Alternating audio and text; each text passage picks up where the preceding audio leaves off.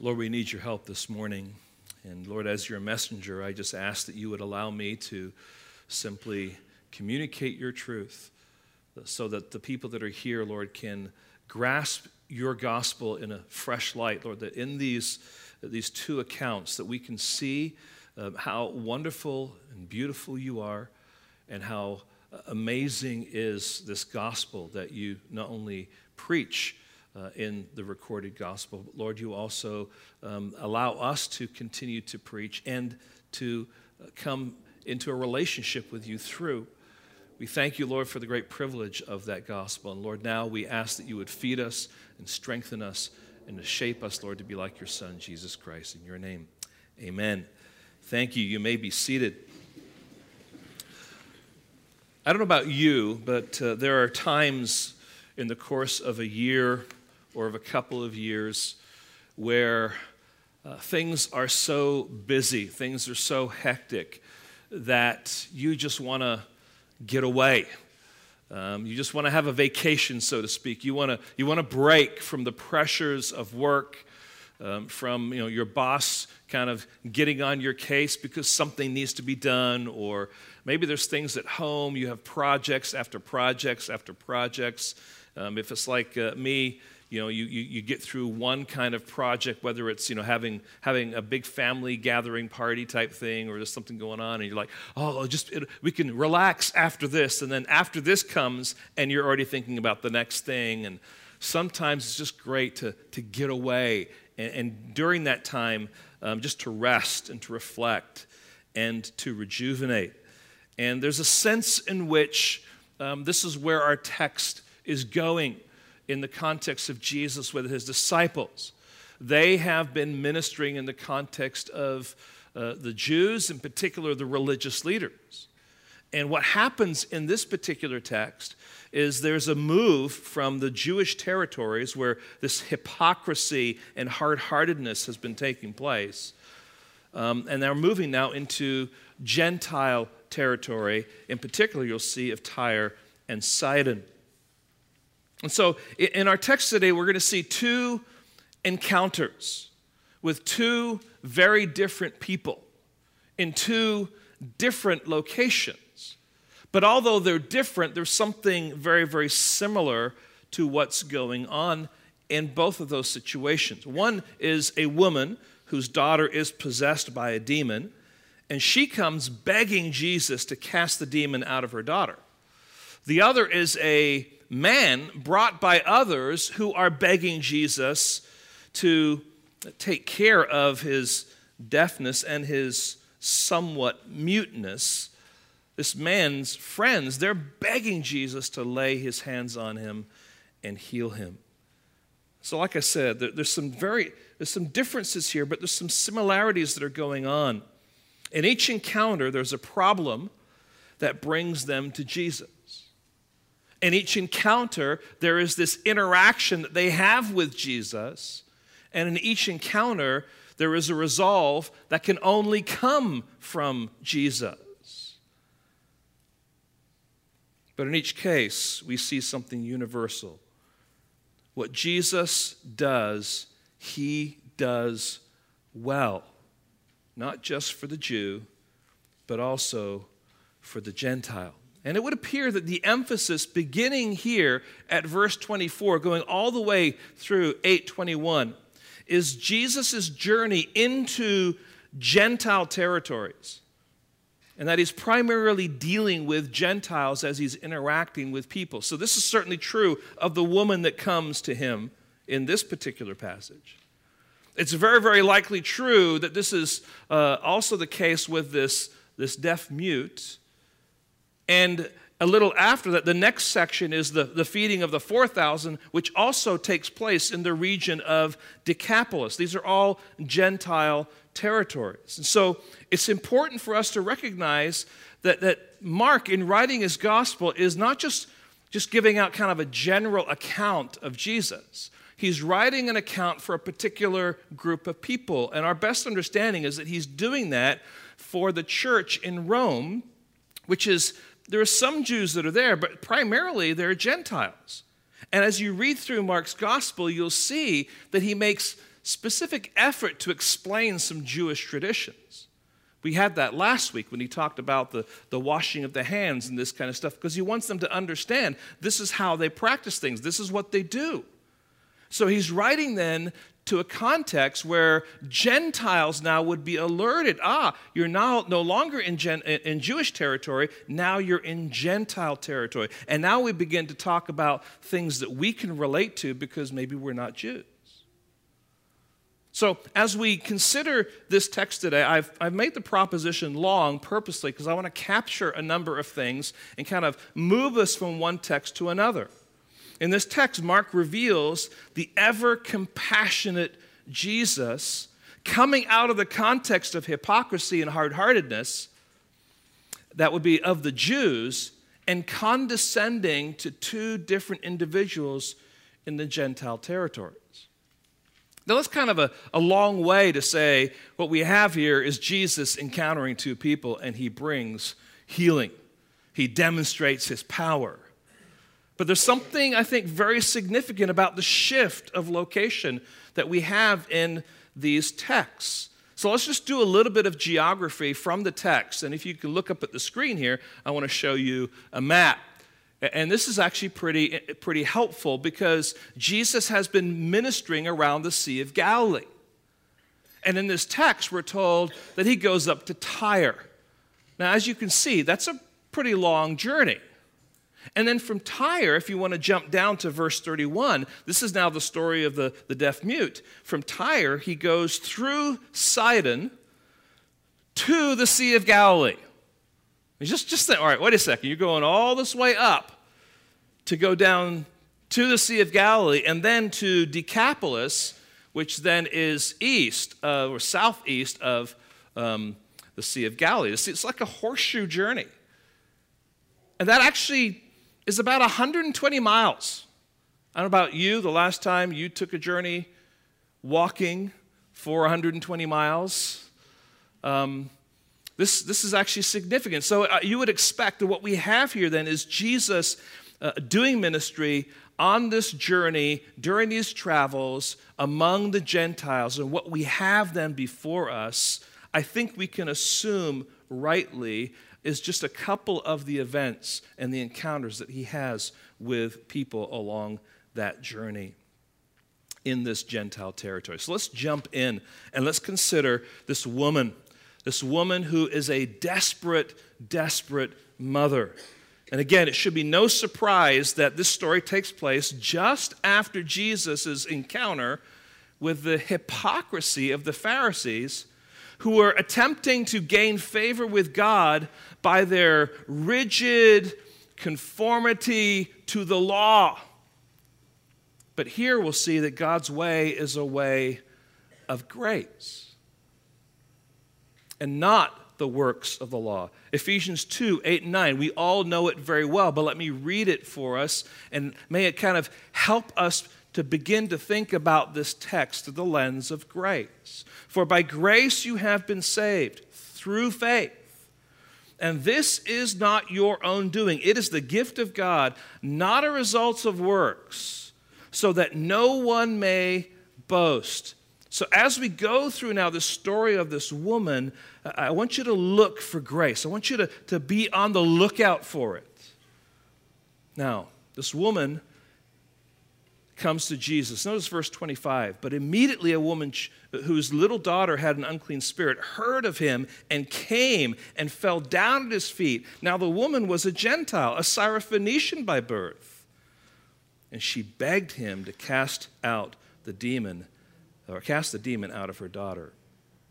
Now, this woman had a problem. What was her problem?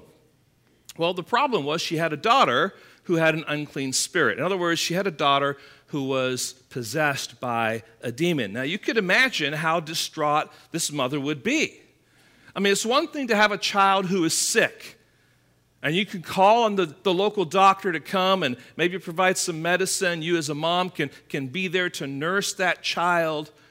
But when we're talking here about a child who has been possessed by a demon, you're really helpless.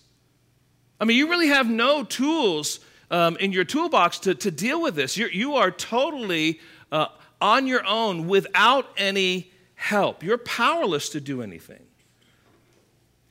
But even the news of Jesus has reached these parts. Back in Mark chapter 6, we read the following, and whenever he came in villages and cities and countrysides, they laid the sick in the marketplace and implored him that they might touch even the fringe of his garment, and as many as touched it were made well. I'm just giving you that kind of summary statement to say the news of Jesus was going all over the territory and was even spilling into the Gentile regions. And here we have this woman who heard about Jesus. And when she hears about him, and when she finds out that he's nearby, she comes in desperation, hoping that this healing rabbi can help. But there are obstacles in the way. And Mark is very, very careful to point out for us the obstacles that she has to overcome. And these obstacles will become a backdrop for the grace of God. So what are the obstacles? The first one is this. I call it a gender issue. She's a woman. Now, Mark specifically lays this out. Immediately, a woman whose little daughter had an unclean spirit. Now, we have to remember that in those days, in the time of Christ, women were considered to be second-class citizens. They were often property of a husband. They were, at times, trophies. And certainly no respectable Jewish rabbi should associate with her, okay? So there's this idea that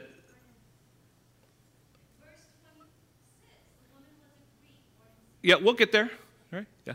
All right. So here's this woman, okay? Here's this woman, but the point is there's this, she's a woman. In that culture, women were not necessarily considered to be worth talking to. Remember Jesus with the woman at the well? Even that, not just because of her behavior and her history, but just the fact that you're talking here publicly with another woman was considered to be an issue. Now, the beautiful thing, friends, that we have to understand, a lot of times we don't get this, is that with the coming of Christianity, with Christ and in Christ, women have been liberated from this place of being second-class citizens. Now, I realize there's some bad examples out there.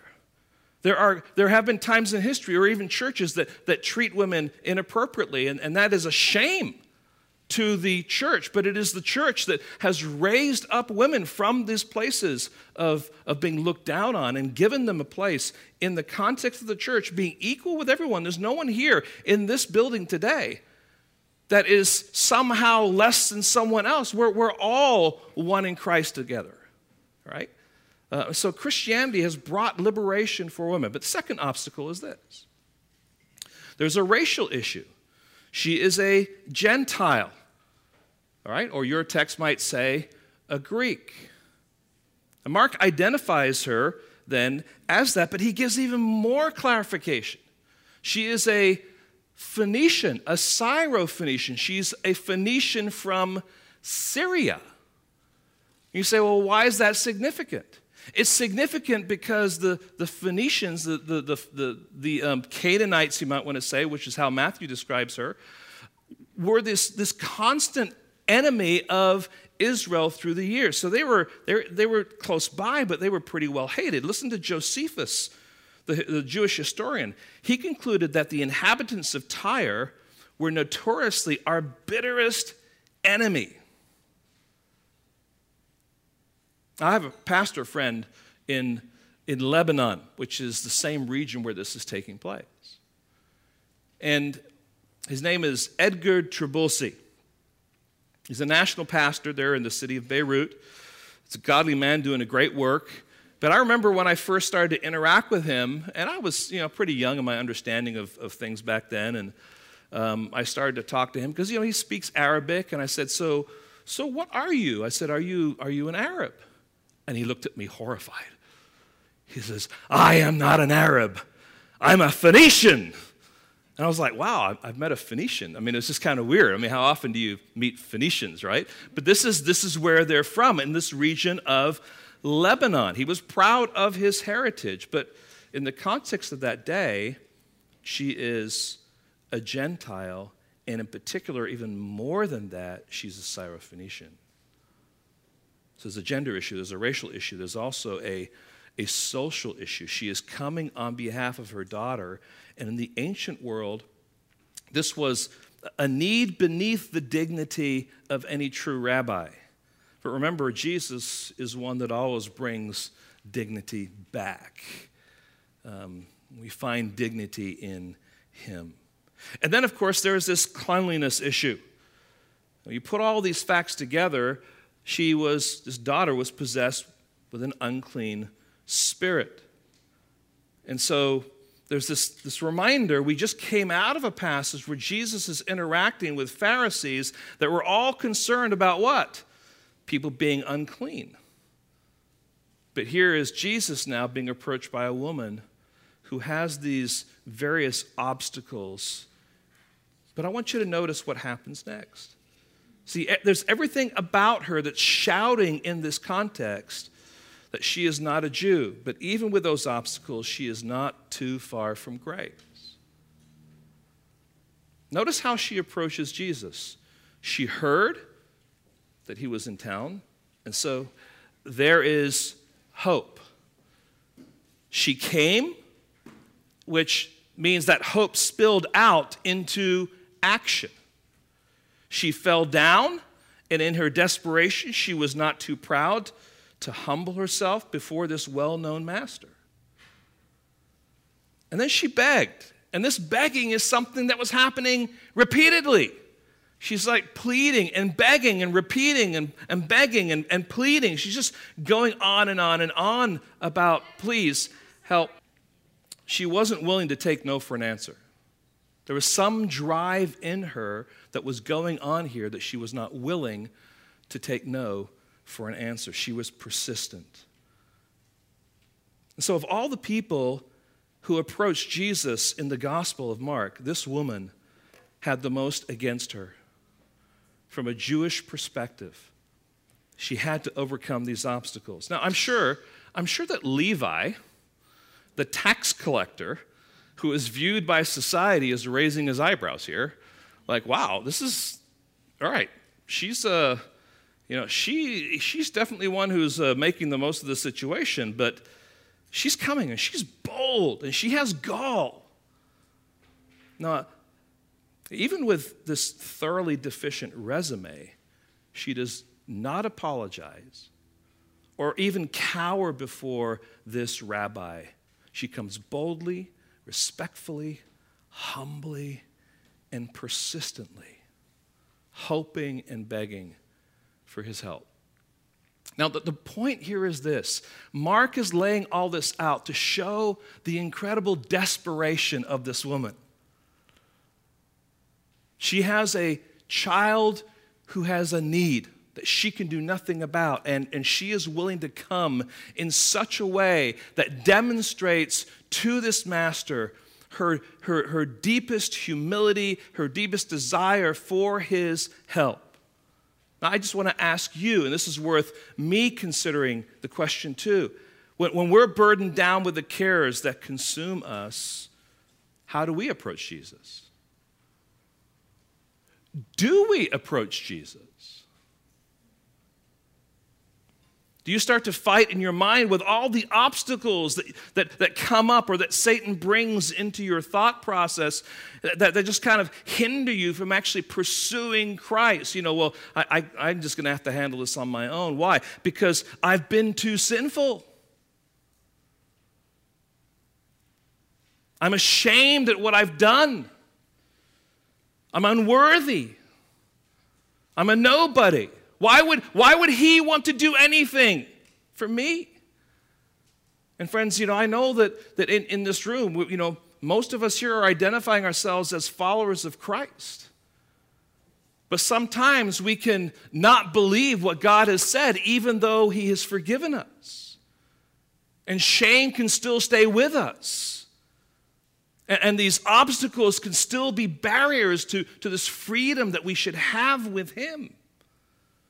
The example of this woman should put some fire in us to believe that we can come boldly to the throne of grace. Listen, God recognizes that we are sinful creatures. He is not saying that we have to arrive at this level of goodness, because we can't. I mean, even this morning as Chris was beginning, he was talking about, we're not great. We don't have it all together. And that's true. When God looks down at us, he's not looking at us independently of looking at his Son, because it's his righteousness that is placed on us. It's not our goodness. We are clothed in the righteousness of Christ. And so, yes, there are going to be things that we struggle with. Yes, there are going to be these obstacles that creep up and put us in a place where we're maybe not willing to follow through. But guess what? Jesus wants us to press through knowing who he is. Now, notice her interaction with Jesus. She keeps begging Jesus to cast the demon out of her daughter. She keeps... It says she begged him to cast out the demon out of her daughter. And when Jesus finally speaks, what comes out of his mouth on the surface seems extremely insensitive and insulting. Look at verse 27. And just again, pick up the context. She's look at the way she's coming, and she's on her knees and she's begging. When Jesus finally breaks the silence, this is what he says. Let the children be fed first, for it is not right to take the children's bread and throw it to the dogs. What? What is Jesus saying here? I mean, is he just being unkind? Is he being rude here? It does seem rather harsh at face value. Several years ago, a feminist scholar wrote an essay giving a scathing critique of Jesus' response to the Syrophoenician woman, saying that his insensitivity and harshness were so severe on this occasion that he so demeaned this woman in a typical chauvinistic fashion that he transgressed all boundaries of courtesy and crossed the line even into slander. And this text, she charged, was Exhibit A, that Jesus was not sinless because he wronged this innocent woman by calling her a dog. Now, it is true that in that time frame, Jews would refer to Gentiles as dogs. So let's not forget that was a reality. It's a sad reality, but it's a reality. And what they are meaning by that word dog are these wild animals that run around in packs and feed off of whatever they can find. Now, living here in the States, we really don't run into that too much. You might see a dog kind of off by itself because it got out of its backyard or got off the leash or something like that. But come with me to Bolivia. Sometimes you'll be walking around a corner and there's a pack of like 10 to 15 dogs. And at first you're like, what's going to happen here? But actually they're so used to seeing people, they just all run together and they find one trash bag after another, and they're all doing this thing. They actually don't bother you too much. But that's how the Jews viewed the Gentiles. Now, that may be true, but that is not what is going on in this text. There's actually something very sweet and tender that is happening in this text. You see, in our country, we treat dogs more like our family, don't we? And that's really the kind of way in which Jesus was describing this. Because notice what it says here, and I just want you to pick up on this. He says, let the children be fed what? First. For it is not right to take the children's bread and throw it to the dogs. What Jesus is saying here is that there's this plan, there's this divine plan of earthly ministry that is to go to the children first, where the bread of life would be given, and only then to the Gentiles. The children would eat first, and then the little household pets, puppies, that's the idea of this word. can eat. And of course, what Jesus is talking about is this, that during this gospel time, his primary focus is on Israel. It is at Pentecost when officially ministry goes out to the Gentiles. So he's speaking here of an order of the divine plan of his coming and the working out of that gospel ministry. And if you read on here, notice how she answers full of faith. But she answered him, "Yes, Lord, yet even the dogs under the table eat the children's crumbs." See, there's nothing in this woman's response that gives us any idea that she understood what Jesus said to be insensitive at all. She's not saying, "How dare you compare me to a dog?" No, instead she says, in essence, the following: "Yes, Lord, I understand. I have no prior claim to your mercy or grace. I am not one of your children." In other words, I'm not a Jew. "I have no right to sit at the table and feast on the food that you set before your children. I understand my place, but I am satisfied to eat the crumbs from the table that fall on the floor. Please heal my daughter. I know we don't belong, and I know that I have no right to ask for your help. I just want a crumb of your mercy and your grace." Now, friends, there's something beautiful about that picture. There's something amazing about the insight and understanding of this woman who's being put off, you might say, but at the same time, she understands that she can have grace because all is required is a crumb. She's satisfied with that. Friends, this is ultimate humility that recognizes God's grace. The Son of God might come with the bread of life to the children of Israel, but she is willing simply to eat the crumbs, the leftovers of God's grace. Now, can you see the contrast between this woman and the Pharisees? She's not interested in fighting for her rights or trying to prove herself to God. No, she is one who knows that she's an unworthy servant, pleading for grace. Now, you might be a little offended at this, but the reality is we sing songs that include expressions like this. Right? Amazing grace, how sweet the sound that saved a what? A wretch like me. Look up the word wretch in the dictionary, okay? How about this one?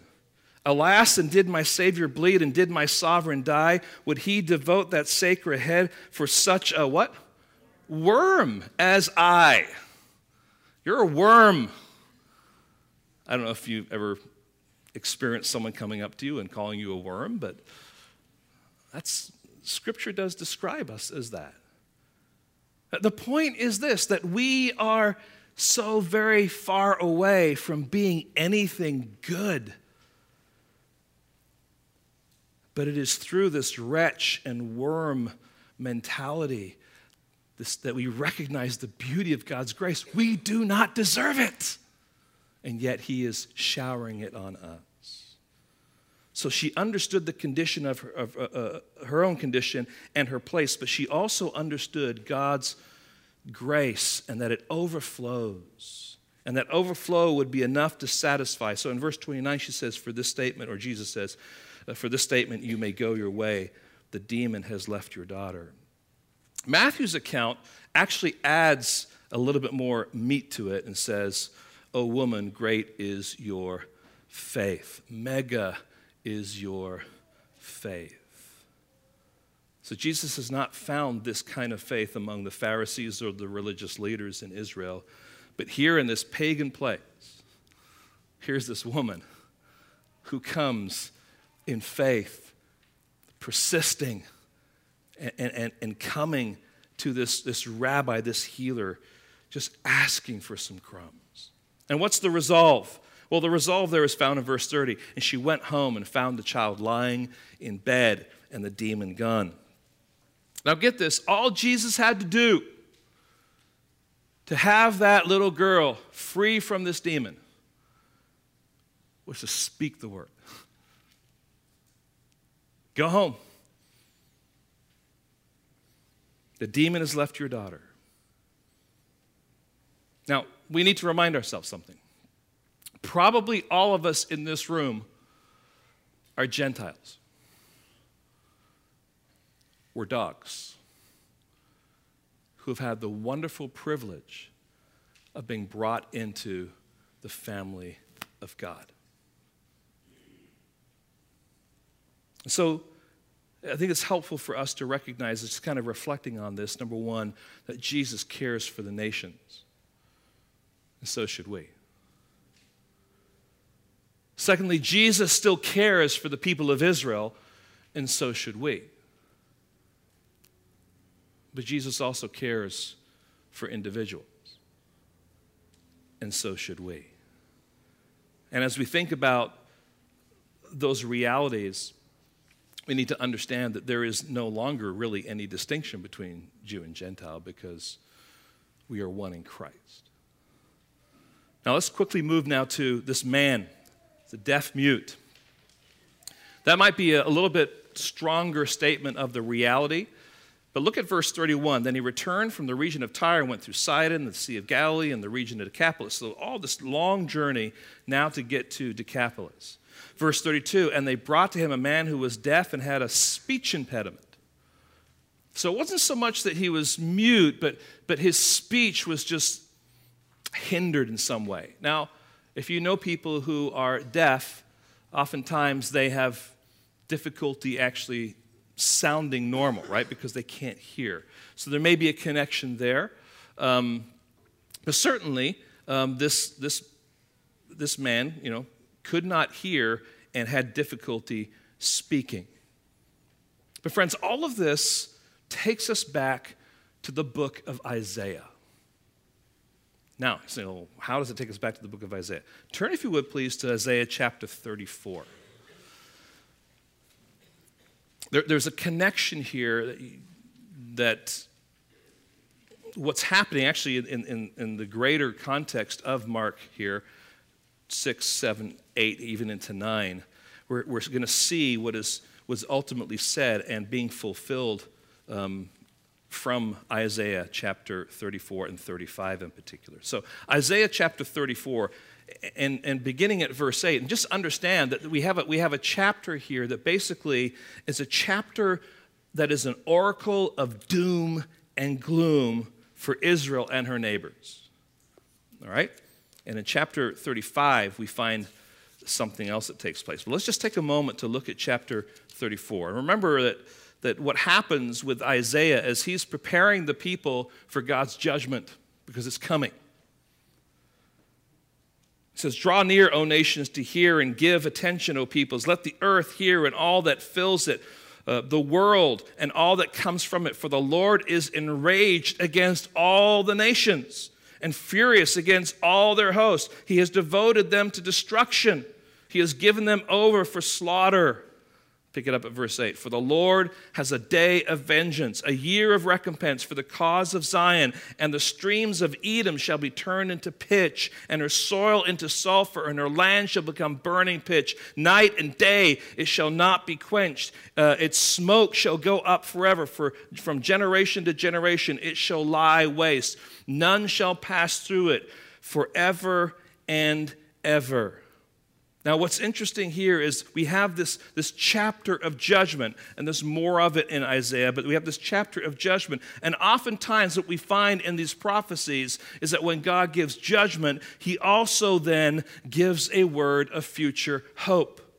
Because the purpose of God's judgment was always to bring his people, his covenant people, back to him. So when we move from 34, which is all about judgment, we move to 35, and I want you to notice what we have there in chapter 35. And in particular, we'll pick it up at verse 1. The wilderness and the dry land shall be glad. The desert shall rejoice and blossom like the crocus. It shall blossom abundantly and rejoice with joy and singing. The glory of Lebanon shall be given to it, the majesty of Carmel and Sharon. They shall see the glory of the Lord, the majesty of our God. Strengthen the weak hands and make firm the feeble knees. Say to those who have an anxious heart, be strong, fear not. Behold, your God will come with vengeance.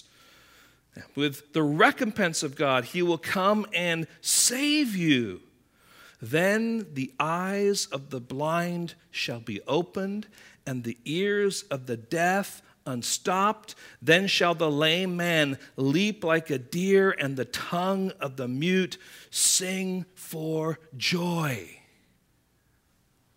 Now, friends, there's an allusion in our text today back to this passage in Isaiah. There's this idea that these are pictures of spiritual renewal or spiritual birth, or just the way that God deals with his people. We see the healings in the Gospels. Hear this. Not all of the healings mean that the people have actually come to faith. They're a demonstration of who Jesus is. They're a demonstration of his power, unless he actually identifies someone who is exercising faith. But did you get Verse 5, the eyes of the blind shall be opened, the ears of the deaf unstopped. The lame shall leap like a deer, the tongue of the mute shall sing for joy. So hold on to that thought, and let's press on in this text. Now let's notice the interaction that Jesus has with this particular man. Now remember, this man is a Gentile, and he would be considered unclean by Jewish standards. But that doesn't hold Jesus back from reaching out to this man. And what Jesus does next is a little bit unorthodox.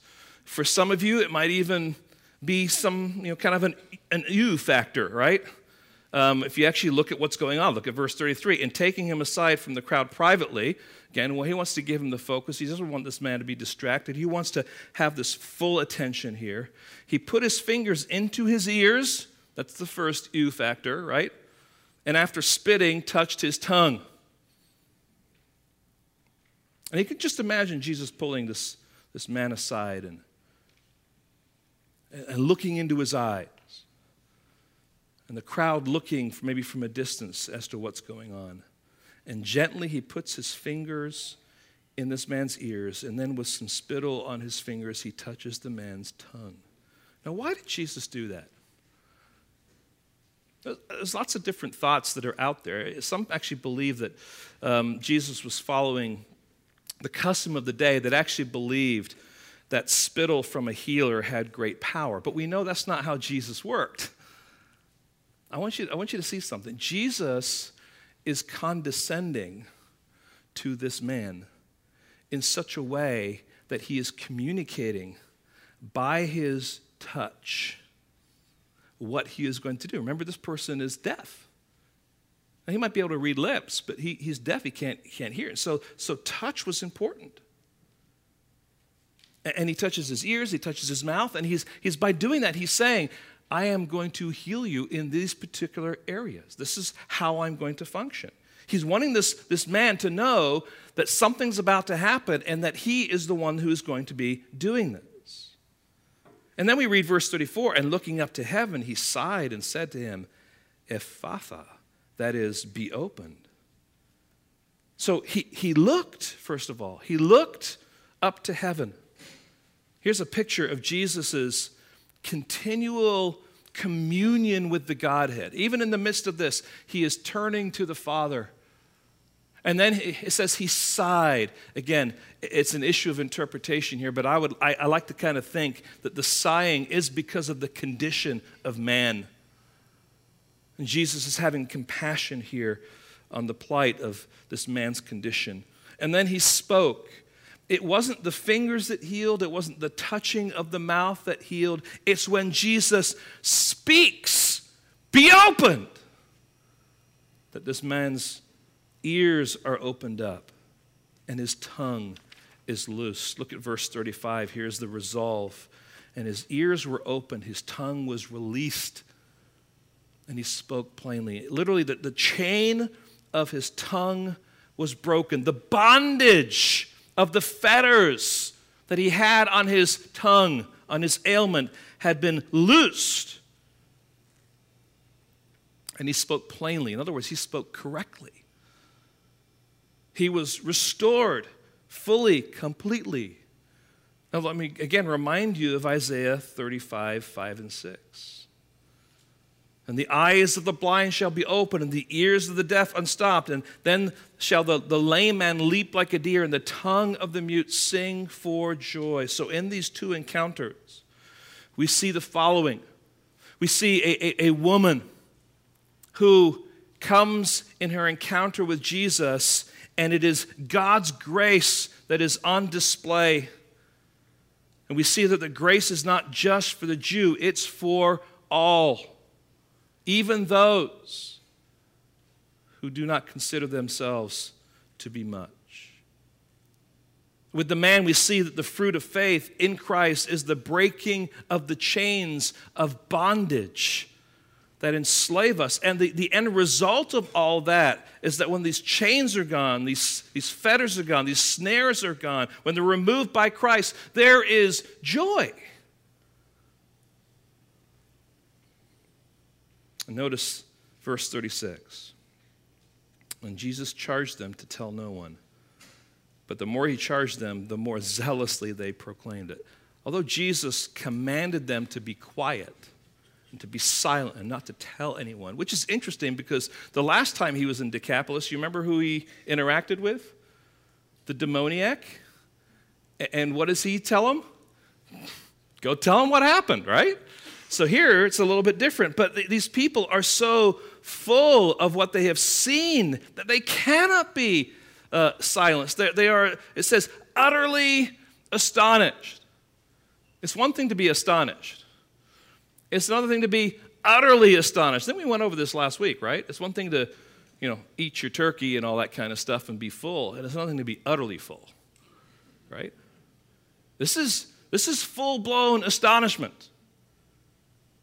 And so this is one of those occasions in Mark's gospel where there is a testimony from the people because of their amazement, because of their astonishment. Notice what they say.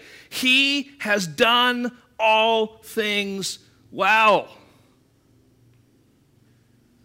Now, that's not the usual testimony you hear. You see, Jesus, in his interaction with us, is always doing things well. Now, specifically, it's referring to the man, but I think you could also say that's referring to the woman also. Now, I want to take what we've mined for a while here and just kind of narrow it down to some final thoughts that I think flow out of this text. And there's a reason why I brought these two together, because I think you have a picture of a man and a woman. You have two different kinds of healings and restoration that takes place.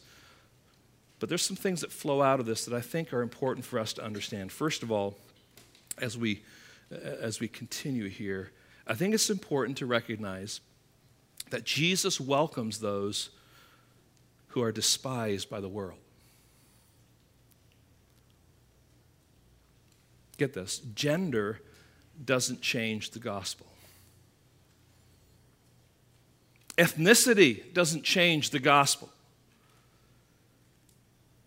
Religion doesn't change the gospel. What I mean by all this is it doesn't matter whether you're a man or a woman. It doesn't matter whether you're from one ethnicity or another. The gospel is still the same for you.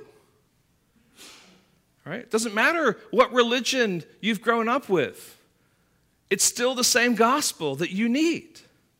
Social status doesn't change the gospel. Right? A disability you may have doesn't change the gospel. The fact that you are demon-possessed doesn't change the gospel. You see, in all of these cases, it is the same gospel that changes the hearts of men.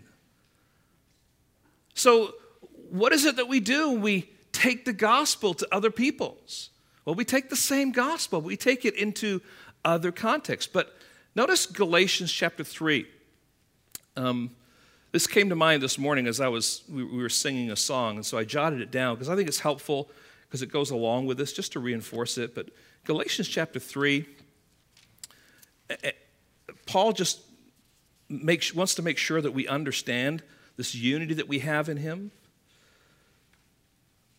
And look, if you would please, at verse 27. For as many of you as were baptized into Christ have put on Christ. There is neither Jew nor Greek. There is neither slave nor free. There is neither male nor female. For you are all one in Christ Jesus. You see, there's a unity factor there, but there's also a means by which the gospel penetrates all of those people. There's not a different gospel for different kinds of people. There's one gospel, and that gospel is sufficient for a Jew, for a stiff-necked, hypocritical Jew. And the same gospel is what is needed for a woman who is a Syrophoenician Gentile, who in one sense has no business coming before Jesus Christ at all. It's the same gospel. Secondly, we build on this. The church unites all who believe into one man, the church. Now I would invite you to look at Ephesians chapter 2. Ephesians chapter 2. I have a friend from college. His name is Tanas Khoury, and he grew up in Bethlehem, Israel. And he works for a missions organization that has the idea of reconciling those who are within the body of Christ, but really are from a more of a Jewish Zionist perspective, from a, might want to say, a Palestinian Christian perspective, because there's still tensions that are there. And there's this conference that takes place every couple of years. It's probably happened 3 times. It's called Christ at the Checkpoint. It takes place in Bethlehem. And it's kind of let's put it this way, it's not a pure conference. You have people from different, might want to say, religious perspectives that are attending this conference. But it's interesting to me how the Zionist Jews, those are ones that actually believe that there is a unique place for a Jewish culture, church, and this is the pure culture. And their view against those who are, I would say, Gentile believers. There's this tension that is there. And yet, I'm sitting down, and, I'm actually on Skype or something like that, talking with Tanas, and I'm like, do they not read Ephesians chapter 2? And in particular, right now, we're going to read verses 11 through 22. And I just want you to see what Paul is saying here. Therefore, remember that at one time, you Gentiles in the flesh, called the uncircumcision by what is called the circumcision, which is made in the flesh by hands, remember that you were at one time separated from Christ, alienated from the commonwealth of Israel, and strangers to the covenant of promise, having no hope and without God in the world. Gentiles were far off, right? They were separated. But now, in Christ Jesus, you who were once far off have been brought near by the blood of Christ. For he himself is our peace, who has made us both one and has broken down in his flesh the dividing wall of hostility by abolishing the law of the commandments expressed in ordinances, that he might create in himself one new man in place of the two, so making peace, and might reconcile us both to God in one body through the cross, thereby killing the hostility. Do you see what's going on here? There's Jew, there's Gentile, and there's Christ, and there's his blood. And when we embrace Christ as our Savior, we take two, and it becomes one. So the distinction should not be Jew and Gentile anymore for the church. It should be the church. We're not Gentile believers or Jewish believers. We are believers. And the moment we begin to drift away from that unity is the moment that we begin to have difficulty and struggles. And that could be true even in our context, guys. I'm so thankful for Gateway. We didn't plan the diversity that we have in our church. We didn't sit down and say, and I say this seriously, we didn't sit down and say, well, let's see, we want one elder to be white, one elder to be African American, one to be Hispanic, and one to be Filipino. So we got all that. You know, we didn't sit down and say we got to get our demographics right. God just created it that way. And you guys are here, and you're from all different places. And there's something wonderful and beautiful about that. But the moment we start saying, well, there's Anglo-Christians, and there's African-American Christians, and we go down that path, we're starting now to begin to create division that doesn't need to be there, because what unites us is not our ethnicity. We actually really enjoy that. But what unites us is Christ. And we must remember that is the thing, that is the reality. It is this peace that comes through the cross that unites us together as a church.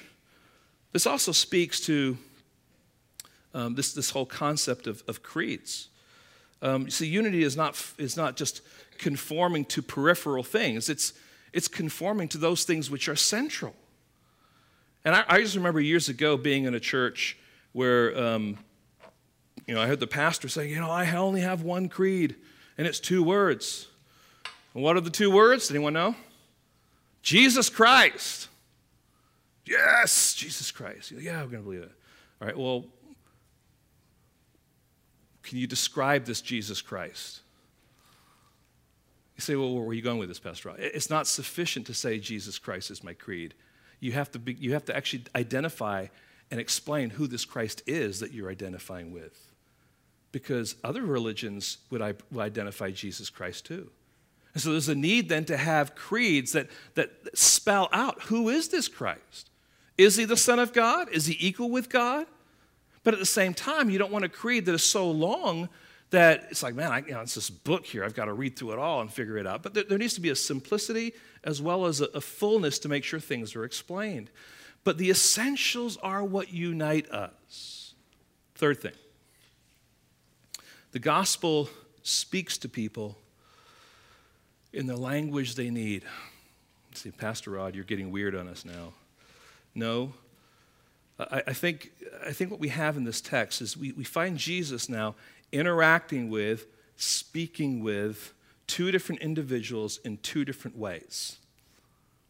With the woman, his interaction was much more a reasoning with her. With the man, his interaction was much more an interaction of touch. Now the question is, which is the right one? And the answer is both. You see, the gospel goes out to different people in different ways. The issue is we don't water down the gospel. Let me kind of explain it this way. The gospel confronts the wicked. There are times when the wicked need to be confronted, and that is the right way of sharing the gospel. But the gospel also comforts the hurting. It challenges the thinker. It reaches down to the simple. It humbles the proud. It mends the broken. It liberates the captive. In other words, depending on who you are interacting with is going to determine how you actually bring the gospel to them. You're going to speak to a child differently with the gospel than you're going to speak to a professor in a university. But it's the same gospel. But it's communicated in a different way based on the needs, the culture, the circumstance of those people. Now, a passage that has been taken out of context a lot is when the Apostle Paul says, I've become all things to all men. It's kind of used as an excuse like, well, now I'm going to look like the world and be like the world because I want to reach the world. And it's like, well, yeah, but if you're pursuing sin and through that sin, that doesn't work. What Paul means by that expression, be all things to all men, is when I come into a place where there's a different kind of a culture, I'm going to adjust what might be my preference to that culture because I want to make sure that I'm accepted in that culture culturally so that I have a platform to speak the gospel. It is not a freedom then to abandon biblical truth. It is actually a creating of a platform so that biblical truth can go forward. And so, friends, there's this need to understand that the gospel speaks to people in the language that they need. And as I was thinking about this, I was thinking about little Walter. Here's a special needs child. How do you share the gospel with a little special needs child? You can. And we don't know to what degree he's going to receive it. But I'm probably not going to speak to him like I am a professor. I'm probably not going to use logic. There's probably a very simple gospel that he may comprehend. We don't know. But friends, there's a need for us to have the same gospel, but to learn maybe how to adjust the actual sharing of that gospel based on the people to whom we are going to be speaking. And that's what Jesus models for us here. And then finally, it's important for us to realize that the gospel truly changes lives. I don't think this woman or this daughter or this man who are affected by Jesus ever forgot what Jesus did for them. There's a sense in which we need to be reminded that it is the gospel that truly changes lives. There's a radical change that happens in us because of what Christ has done for us on the cross. Now, see, Jesus wants us to see in this passage that he does all things well. He handles the gospel carefully, purposefully, and with power in such a way that he accomplishes the things that he's setting out to do. I want to finish today and kind of transition into our time around the Lord's table by reading a song that just reinforces what we have looked at in this passage. Oh, 4,000 tongues to sing my great Redeemer's praise, the glories of my God and King, the triumphs of his grace. He breaks the power of canceled sin. He sets the prisoner free. His blood can make the foulest clean. His blood availed for me. He speaks, and listening to his voice, new life the dead receive. The mournful, broken hearts rejoice. The humble, poor believe. I'm missing a stanza there where it talks about he makes the dumb to speak and to sing for joy. And friends, this is what Jesus does. He takes us in our need. He radically changes us. And hear this, if you're a child of God today, the reason you sing is because you were once spiritually a mute. And Jesus has released you from the bondage of sin so that you can sing in such a way to give him praise for what he has done in changing your life. Today we're going to celebrate the Lord's table, as I've mentioned. I want to invite you to come, but as you do, the opportunity that you have as you hold the elements in your hand and as we wait to celebrate it together is to reflect on your own conversion, to think about what Jesus did in pursuing you, to get you to the place where you came and bowed the knee before him and said, "You are my Lord, you are my master, you are everything." And to be reminded of how he has been the one who has been the source of change in your life. Not you, but he is the one who has brought radical change and continues to work in your heart. Lord, help us today to consider the implications, Lord, of these two examples, to see Christ at work in us. When we have burdens, when we're struggling, or we have obstacles that hinder us from even coming, may we learn from this text, Lord, not to neglect coming to you, but to trust you, to come by faith, to come boldly. And Lord, also to understand that you speak to us in ways that you understand what we are going through. Lord, we just ask now for your strength and your wisdom and your grace, that as we take these elements, that you would give us a refreshment through them, a reminder of what you have done for us on the cross, and a reminder of what we are now because of you. Thank you, Lord, for your kindness and your grace and your goodness, and for the wonderful freedom we have to sing for joy because of you. We ask this now in your name.